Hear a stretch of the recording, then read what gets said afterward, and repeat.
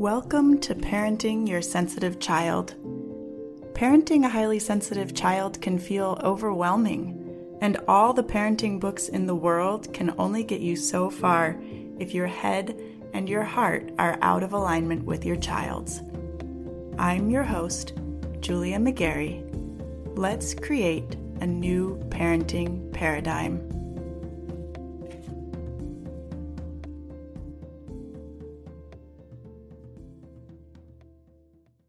Hey y'all, I want to do something a little bit different this week. This week, I want to share with you one of the aspects of parenting that has been most challenging for me and my family, and I want to offer a few mindset strategies that have helped me make it through this. Okay, I'm going to share our journey with sleep, including what we've tried and what's worked for us. And I want to be really clear about one thing from the start. What we did is less important than how we approached it. I'm not sharing our story as advice or telling you what we did will work for you too. So if something that we've done doesn't feel aligned for you, or if you disagree with something that we did, that's okay. Listen around that. Look for the mindset, not the action. Okay? So my daughter was never an easy sleeper. When she was really little, we co-slept, and I have no idea how many times she woke up per night to nurse. Naps had to happen on me at first, or possibly in the car seat or the stroller. We transferred her to a twin-size floor bed when she was about 7 months old, so she was in her own room, and we started working on getting her to nap in there probably a little bit before that. I can't really remember at this point because that was like 6 years ago. So anyway, I read a lot of books. Like I read Healthy Sleep Habits, Happy Child, The No Cry Sleep Solution. I found out very quickly that my daughter would, like if I were to let her, she would cry for hours. Trying to soothe her through her frustration never actually worked. Like she would cry for hours and just wind herself up more, even if I was sitting right next to her, comforting her. Okay, so any kind of sleep training was, in my mind, really out of the question because I wasn't going to put her through that. I wasn't going to let her cry for as long as she needed to fall asleep because I knew, based on my observations, that she was really strong-willed and would keep crying indefinitely. And what I know of her as a 6-year-old now just kind of reinforces that, because although she sleeps pretty well now, she still sometimes wakes up in the middle of the night and takes up to, usually over 2 hours to fall back asleep, right? So she, crying it out, crying herself to sleep, was not going to be a fun solution for anybody. By the time she was 14 or 15 months old, I had really tried everything I was willing to try in terms of working with her on sleeping independently. But I couldn't continue the way that I'd been going, so I knew I needed to look at other options. I just had this strong suspicion that there was something going on with her nervous system. So rather than hiring a sleep consultant, I decided to look into alternative therapies for her. I thought, let me just try these things first. If they don't work out, I'll work with a sleep consultant. But I think there's something else going on here.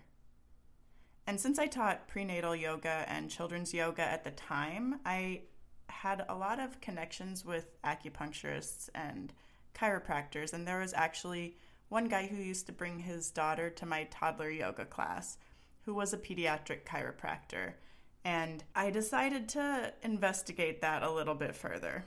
Now, I'd always been really skeptical of chiropractors, but since this is somebody that I knew, I was willing to give it a try, but I decided to call my cousin first because she's an osteopath, and I just wanted to get her opinion.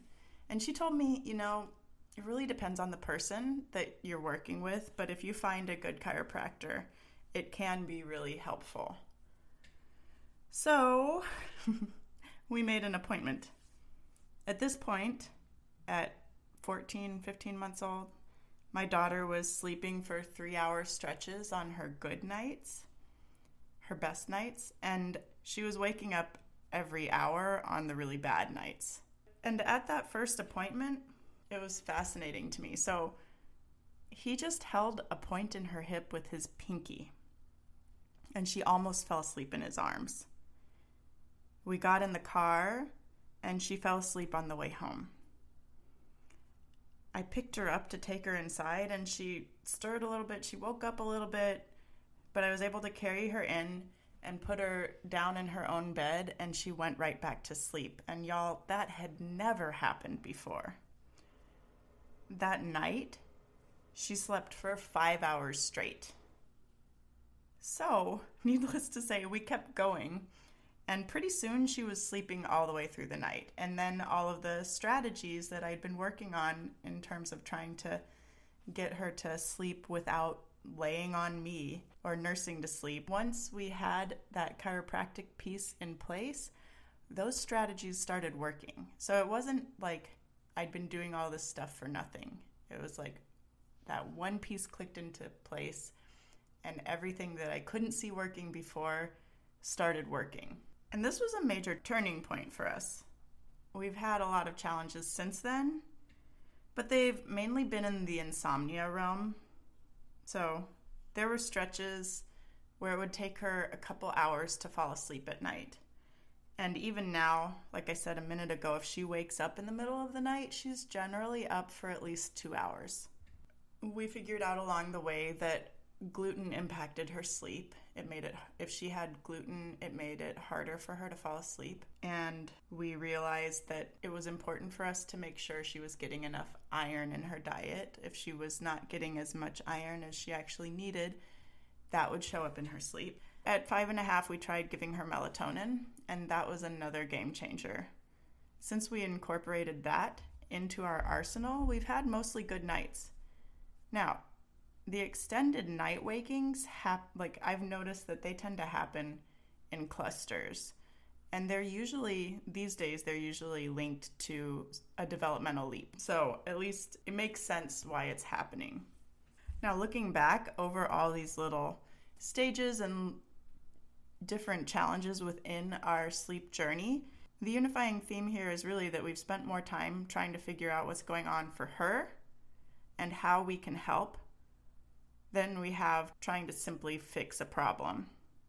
Okay, to put it a little differently, I actively steer myself away from seeing her sleep as a problem. And I focus on the thought that she's having a hard time with something and it's making it hard for her to sleep. So then I look for, what is it? What is she having a hard time with? So that's our history. That brings us roughly up to date. She's currently in the midst of another developmental leap, and over the past week, we've had 4 nights in a row of disrupted sleep. So we've been sleeping just fine again for a few days. I'm feeling pretty rested now, but 4 nights in a row where none of us were getting the sleep that we actually needed. And the first 2 nights were pretty okay. She woke up and she was okay with just hanging out in her room and trying to go back to sleep on her own. The 3rd night, though, she was awake until nearly midnight. She had a really hard time falling asleep for the first time in over a year. And, she really wanted me with her that whole time because she said that was the only thing that helped.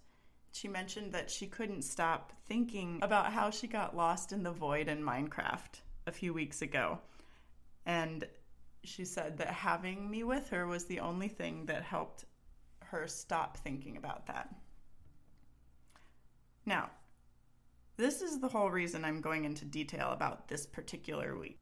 She said again on that 4th night that having a person with her was the only thing that helped with the bad thoughts. But then she went on to say that it was kind of like how going outside magically helped her earlier this summer when she was upset about something else. She said she went out into nature just in our front yard and all of a sudden it was like magic. She felt so much better. And so in my mind, that helped me see this wasn't just that she wanted my company or my comfort, it was really a regulation thing. She was actually seeking out full body contact to help keep herself calm. Okay?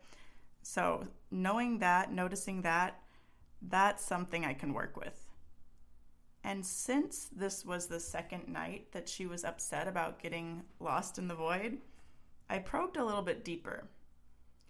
She wasn't actually scared. At first I thought she was scared of that setting, but that's not what it really was. She was actually feeling a mix of disappointment and anger and guilt because it was a world she'd worked really hard on. She'd built a lot of cool things in that world, and I had built a house in that world, and now she thought that, those things that she'd worked hard on and the work that I did was lost forever, and she was really upset about that, especially having lost the thing that I built, which honestly, y'all, I wasn't attached to at all, but in her mind, that was just a huge disservice to me. So this was perfect because with that information, I was able to help her make a plan to get the world back. I told her, we know a lot more about Minecraft now than we did a few weeks ago because she just started playing Minecraft a few weeks ago. And I may not know exactly how to help her yet, but I know I can figure it out, and I'm committed to figuring it out. So I kept saying that. We will figure this out. I am committed to working on it until we figure this out, and I will help you tomorrow. From there, I threw in a couple of possible plans of action, and she kind of piggybacked on mine and had a light bulb idea of her own.